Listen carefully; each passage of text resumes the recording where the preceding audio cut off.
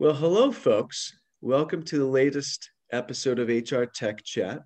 Um, we have a very special guest with us today, Mitch Zenger, who is the founder of Cinctrix and also a member of the 360 Insights Global Executive Advisory Council. Welcome, Mitch. Thank you. Thanks for the invitation to join and looking forward to our conversation today. Yeah, absolutely. And I'm looking forward to this too, very much. We got pretty deep last time we were talking about the future of work and AI and blockchain and analytics and data and all that. And we were just chatting and we weren't sure where to start here because any one of those would be a great sort of entry point to this. But I'll tell you what. Why don't you share with our listeners and viewers, excuse me, just exactly what Cinctrix is all about. I think that would be a great place to start because that's a really good linchpin for a lot of these topics. Sure. So Cinctrix is a early stage startup. So we're sort of building a very, very different HR tech platform. Our main focus is really trying to create people analytics at scale. So really aggregated data that can scale across lots of companies, et cetera. And to do that requires an extremely different architecture. So if you want people analytics to scale, you need to have data models that are all interconnected together. You need to have data that's owned and controlled by people. So you have the security and transparency and controls that people would feel comfortable, creating and entering data in. And probably the biggest or most interesting and challenging hurdle to overcome is this idea that your data is owned and controlled by employees. So you own it, you take it with you, it's transferable. And you can also really, in this new world of work where you have, gig economy, remote workers, partners, contingent labor, et cetera, they should be connected to this whole, data infrastructure. So you should be able to, put a team together that has people from a variety of different entities and really have them see each other for who they are, create, assessments, give feedback to each other, and really coach and support each other. So that's what we're trying to build. That's really interesting. A couple of things. So first of all, having the individual contributor, whether it's a contingent worker or a contractor or an actual employee, own their own data, so it belongs to them. That's a major game changer because that's pretty much the inverse or opposite of what it is today. And I can see what you're saying around changing architectures significantly. Maybe you could paint a picture for to paint a picture of like an example. It doesn't have to be, it can be, but doesn't have to be an overly elaborate example. But what this would look like, just kind of like an example. What would this look like with having this data model being, that the data is owned by the contributor, and how would that benefit the organization and the individual? Sure. So let me take it personal. So for an individual, I want to be in control. And this really is, also kind of the cultural revolution that's happening in our world today. I want to be in control of who I am, how I project myself, what reputation or sort of what I'm known for inside of my company. That doesn't happen today. Sort of like you get pigeoned into, you're the project management guy, or you're the strategy guy, and you may be good at that, but it may not be who you really want to be at work. And so you don't really care. Your performance review, like you have it done every year. Does anybody really care that much about it other than, I want to get, salary increase? Not really, because if you're going to, quit, that data's gone and lost. So owning that and controlling it is really important. And then with that, I'm projecting it's almost becoming more vulnerable to my teammates. Here's who I am. Here's what I want to be good at. Here's my reputation. Embrace that. here's how I want you to use me on the teams that I'm working on and the projects I'm working on. And so it really is a very different structure and conversation. And then from an employer point of view, employers are not, we're moving out of this command and control architecture inside of companies. It's really about how do we support our people? How do we encourage them to learn and develop and grow? And there's all this, skills development activity that's going on in our world today. An employer should be encouraging that. And they should be saying, I want you to create the data that I can use to help you grow and expand, and I'll support that. So in essence, the business model is I'll pay you to create data that I can use to see how we're doing and how we're performing it as an organization, and drive improvements and changes and optimize team structures, et cetera, with the right sets of strengths and skills.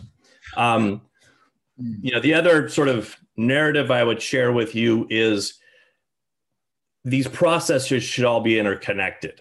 So, right now you have an employer who forces you as an employee to log into 10 different tools to do your learning, to do your assessment, to do your pulse survey, to do your, goal setting, and, then to go and reward and recognize people for achievements or success.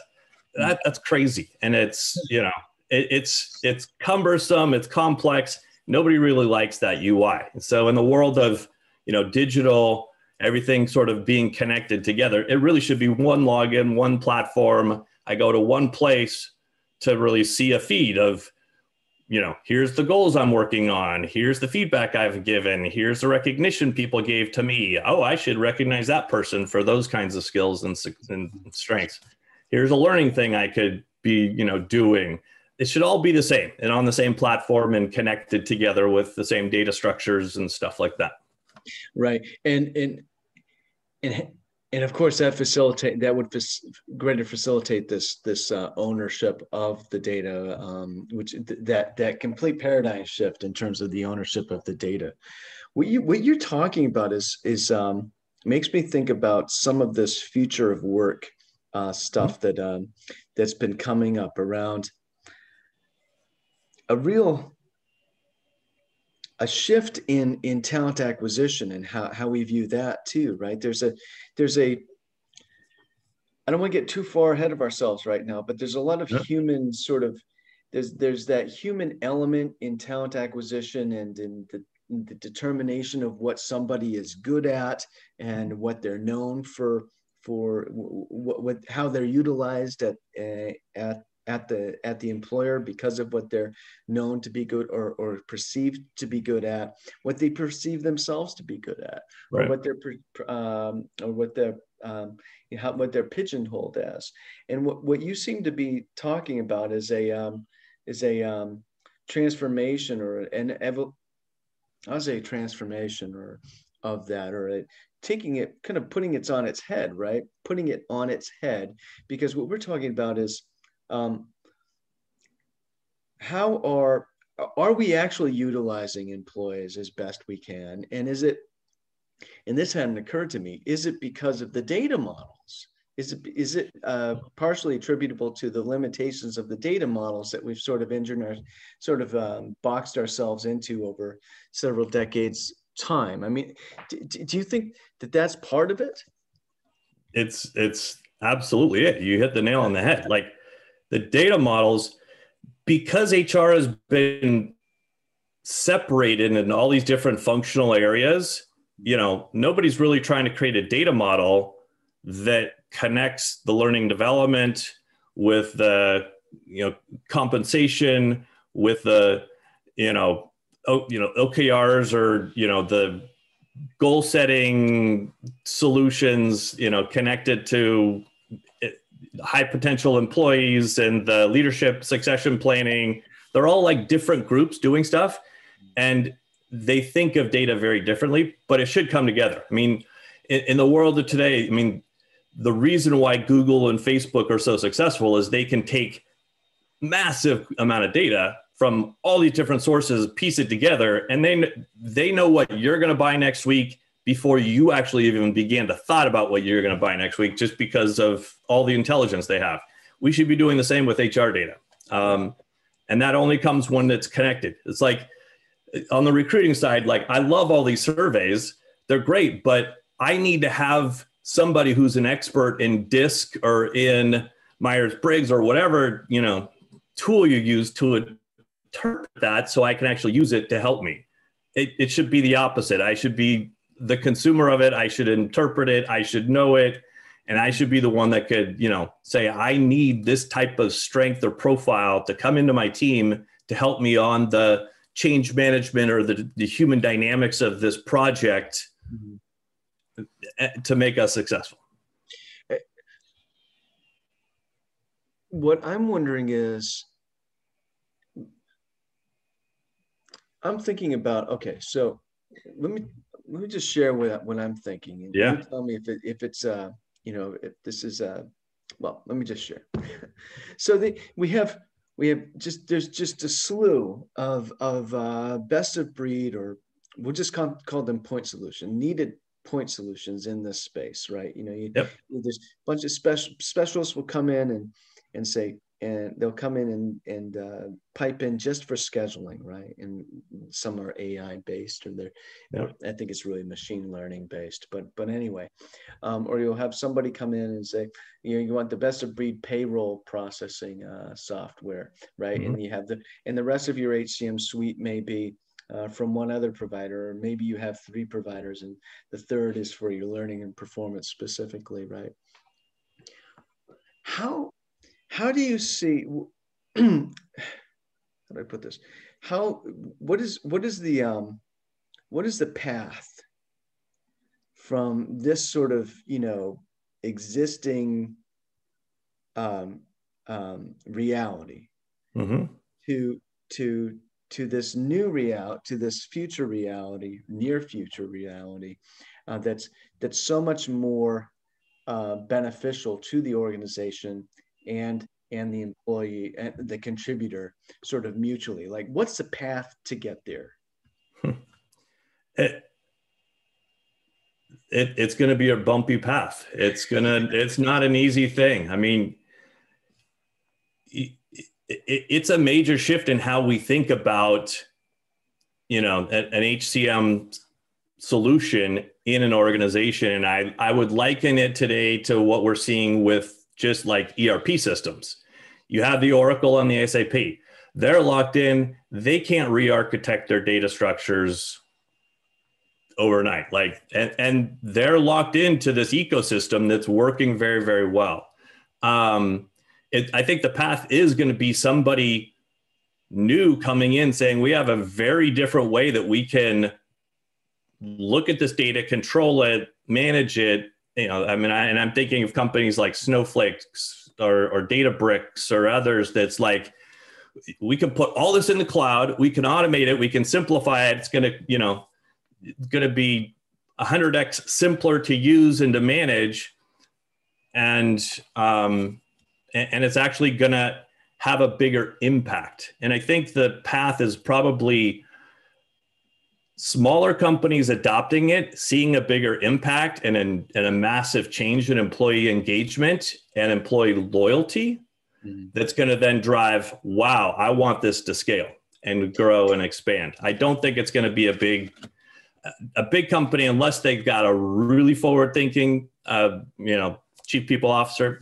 They're not going to be thinking about making this kind of change anytime soon. I was going to say, I think that the opportunity is probably at that inflection point where a small company is, you know, saying to itself, "Hey, we need something better than Excel spreadsheets and you know, PDF forms to manage our HR and payroll." And then at that point, you know, there's a number of players out there that will, you know, sort of the conventional, traditional look, you know, having an HCM suite for a small business, right? And having those, but speaking with those small companies at that point, saying, "Hey, you know, you need to be thinking about more than just getting the nuts and bolts of HR right, Right. or of HCM right. You start. This is the time. It may not seem like it to you, Mr. and Ms. Small Business, right? May not seem like it to you right now because you're just thinking about getting all of this, this containing all these costs and getting all this stuff more efficient and automated. But this is the time right now to be thinking long term about how is your culture going to be when you're 500 employees strong as opposed to 100 right now, or even 200 strong. There's thinking about what employer culture is at the very beginning. There's some companies that it's a bad culture from the very beginning, and they never get beyond micro company size, right? And it's just constant churn of employees. But the ones that grow, and I was speaking with a fellow who runs talent acquisition at a trucking company that's Michigan based, Michigan or Wisconsin based. Anyway, they're around 100 employees strong, and they have a very strong culture, and they know who they are, right? And I suspect there are a lot of small companies like that, and they're just at that point where they're thinking about adopting some better, more efficient, innovative technologies for their talent acquisition. So this is one of those examples where you catch them at that point where they're fixated on, this is the right time to catch them. They're fixated on getting that automation, getting those efficiencies, because HR has suddenly turned into an unwieldy, clumsy thing that's almost unmanageable with what they have in place. You catch them at that point where they're so fixated on the automation. You say, hey, this is the time to think about more. Yeah. And I think the other thing that a lot of companies are looking at is, what's the cost to bring on these HCM platforms? The admin setup, configuration, all the administrators who are sort of setting things up, like that becomes a cost to adopt and to get that to scale. And then the people analytics side. I think we're just starting to see companies, and these are the bigger ones, putting huge people analytics teams together to actually connect all this data and actually answer questions that executives are asking. And it's like, if you can simplify it and connect it, that's where I see the huge opportunity. It's like, hey, I can get all the reporting I want, people analytics I want, with centralized data without having to scale this massive people analytics team. It's all right there. How does this change business models in the HCM technology space? Obviously it needs to become more of a consumer-like product and a consumer focus. So you need to create more value for the employee versus value for HR. HR is just one of the customers of the data, but the real customer is, that employee experience and what's the value the employee is receiving from all of this. That's a big change. And then theoretically, you could create a whole incentive structure where it's employers are saying, we care about you. We want to give you well-being types of opportunities or benefits. We'll give you those benefits if you create the data and answer these questions and do these surveys, et cetera. That's a very different way to think about it. Whereas today, it's sort of like, HR is going to hound you until you create the data. Otherwise, you're going to get an annoying email, and then we'll tell your manager they're not, doing what they're supposed to be doing. Like that's childish almost. That's like your parent telling you go do this until blah blah blah. That should change. It should be a very, very different relationship, and so it's that to me is the biggest transformation. Is you're almost changing who the consumer or the buyer is of this whole technology. It's not just around HR, it's around the whole people experience, which includes HR, it includes team leaders, it includes, senior executives, all trying to solve the same problem. What's interesting to me is having conversation recently with with, and I don't remember who it was, but it got to this idea of around, we were talking about customer experience, right? And I think it was California-based motel. There was a motel in California that, it was voted the best, hotel. It was actually a motel in California to say it beat out Ritz-Carlton and all of these, right? And it was really quite amazing. It wasn't a particularly special place from aesthetically speaking. They had, it wasn't run down, but they had, they didn't have the newest furniture. They even had the most, jaw-dropping, kind of like architectural design or anything like that. But what happened was that they would create these moments. They would create these moments for customers, just really memorable kind of interactions. They would bring them, either the latest business book or something like that to the pool, or all sorts of cool things. I can't remember any of the cool things that they did, but suffice it to say, very cool things, and they created a very memorable experience for the customers. Okay, and that got us to talking about the similarities between your employees and your customers. And obviously there's the service profit chain model that Harvard Business Review speaks of, right? Around, if your floor associates are happy and engaged, your customers will be happy and engaged and keep coming back. Okay, I'm going to get to the point soon. Trust me. So the point is that you can create those moments for customers, right? Yep. But I recall another conversation I had with another fellow, Australian-based psychometrics company, actually, around, okay, employer culture or improving employee engagement. It's not about offering, putting a foosball in the rec room, foosball table, or having pizza and beer, or pizza and soda on Friday, right? I was talking with another a woman on our council around that also. She calls it the HR, sort of the campfire girls, right?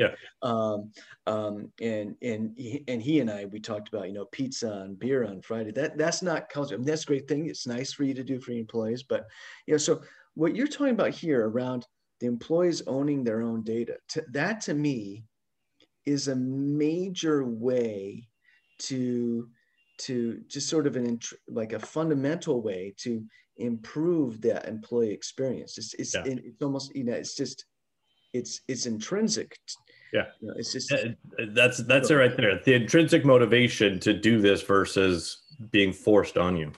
And I look at it as like, right now, sort of we're in the traditional command and control architecture of a company, like it's forcing things to get done going, down the food chain.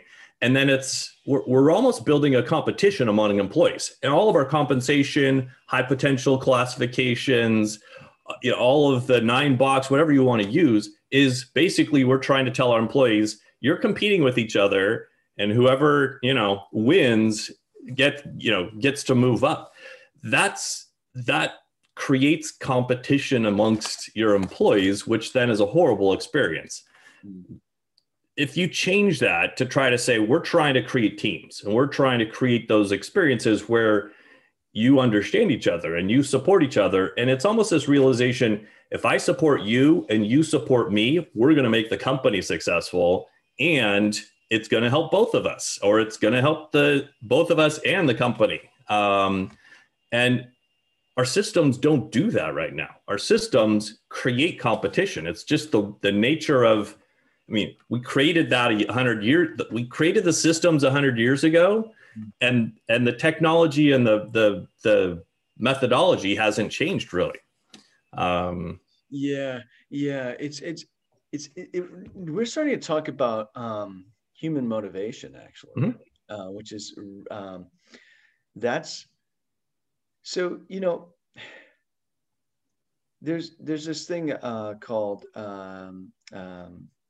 it's called ERG theory. It was developed by this guy. I don't just like know this forever. I learned about it very recently. I don't want listeners to think, he's following the knowledge. But it's learned about it recently. We've all heard of Maslow's. Most of us heard of Maslow's hierarchy of needs, which is super interesting. And it's I forget what the hierarchies are now off the top of my head. I'm having a mind cramp. But but the lower ones have to do with just survival. I got to find my food and water, and I need shelter. Whether it's a shanty or whatever, right? I'm thinking about the cave people, hunter gatherers way back, right? But today it's a house, or and then as you move up it, you get into ideas of like self-esteem and communicate, interaction, and way up at the top is self-actualization, which is interesting. And the idea in that is that you have to go through each one, move up. You can't think about self-actualization until you got your survival needs and all that kind of stuff figured out. Well, then Clayton Alderfer later said, we can consolidate this, synthesize it into just 3 areas: existence, relatedness, and growth. All right. And it seems to me, and the idea around ERG theory is that you can, like from a human motivational standpoint in the workplace, any person can be thinking about all 3 of those things, 3 things at the same time. So you don't have to figure out your existence before you can start thinking about relatedness or growth, right? You can do all 3 of them at the same time. So where I'm going with this is, you talked about people competing against each other on quote unquote teams, right? And how that's really sort of detrimental to organizational success. Right. It can be, right? I can think of some areas where it can help, or some business models, right, where it might help. But the whole point is that that's just focused on existence. That's just existence. How much money I'm going to make. Right. There's no relatedness or growth in there. No, exactly. And if we can create those experiences, and if we can create incentives that say, we're paying you to connect with each other, to understand your profile and help people, give feedback on how they're doing. I'm seeing these behavior changes. Can you help me with my goals and reinforce? Are you seeing the behavior changes and growth that I want to have? And recommend a great YouTube video that I saw that helped in, being more assertive or being more whatever. That's what you want. Those kinds of small experiences where it's like, oh, my people I work with care about me and want to support me. That's huge. It's a major retention strategy. Yeah. Right. No, absolutely. Because if you're getting all 3 of those things from your current employer, then you really have very little reason to leave. Right. And I've been reading recently around this coming, I wish I had come up with this term, the Great Resignation. Oh yeah. I read about I'm already seeing it. It's happening right now. It's very interesting. Yeah. And I was having a conversation with another person, happens to be on the council, the 360 Insights Council, around this. And it's pretty interesting that, I think there's all sorts of things going on right now we're just in a really strange time because of the massive disruption of the past year and a half. I think there's no getting around it. I think we're all, the past is not necessarily going to be, a predictor of the future, at least for the near future. I think we're going to see a lot of weird trends happening. But this kind of fits in with this whole existence thing and competition and monetary, just compensation incentive for employees, right? This person, and I've heard this elsewhere too, getting into major bidding wars for new hires, for frankly, not bad candidates, but not particularly exceptional candidates, sort of middling people, right? Yep. I don't, I'm not trying to disparage anybody, but, Yeah. people who might be, good enough for the Yeah. role, the open role, right? And we're getting into bidding wars. And so we have people who've been especially desk workers. Let's just talk about desk workers, because we have the whole frontline workers. Yeah. We have folks that work on, the power lines and stuff like that too. Their experience has been completely different with COVID. But for desk workers, it's all been work from home. You're on Zoom all day, or you're working, by yourself. And that's, been trying to support the employee experience there. A lot of people aren't really getting that interaction or that socialization that they normally get face to face with their coworkers at wherever they work. And so what's interesting is they're kind of reverting back to just focusing on existence. Well, I'm not really, if I'm going to be working from home and I can, then I'm going to, angle for as much pay as I possibly can. And that's interesting. And what's interesting about it too, Mitch, is that every single person, there is no absolute, like objective truth about what any one person is worth, right? It's just what the market says, right? And it, because the absolute truth doesn't exist. It just doesn't exist. It's just a decision made by several parties. So you think about the fact that some of these folks that are, they're good enough for these roles, getting paid, getting into bidding wars to get them. That's a huge cost. I mean, there's actually, I would love to see I don't know how you would do this, but measure the ROI after the fact of this situation, these major bidding wars. And, did these companies actually get what they paid for? And what was the loss? Well, we actually received in what we paid. It's going to be interesting. I mean, I think if you watch the trends of, there's going to be more opportunities, more jobs out there, and we're actually going to hit this inflection point where there's not enough people, and more people are retiring, not enough, new people entering the workforce, and the bidding war is just going to get bigger and bigger. And if you have nothing to sort of say our culture is better, or the way we support you and educate you, and our environment's better, it's just going to be a bidding war, and it will continue to be that way. It might be more cost effective for employers to invest in some of these, major sort of transformational, fundamental changes in the employee experience, to ward off the Great Resignation for their own organization. It'd be more cost effective to do that, or cost less to do that, than to get into the inevitable, multiple bidding wars once people leave and you need to find new people. But and going back, tooting my own horn, like, you need to have data that's decentralized, that can be like the Glassdoor. Here is our culture. Here's what people say about us, that can be shared transparently. And, there's not too many sources like that.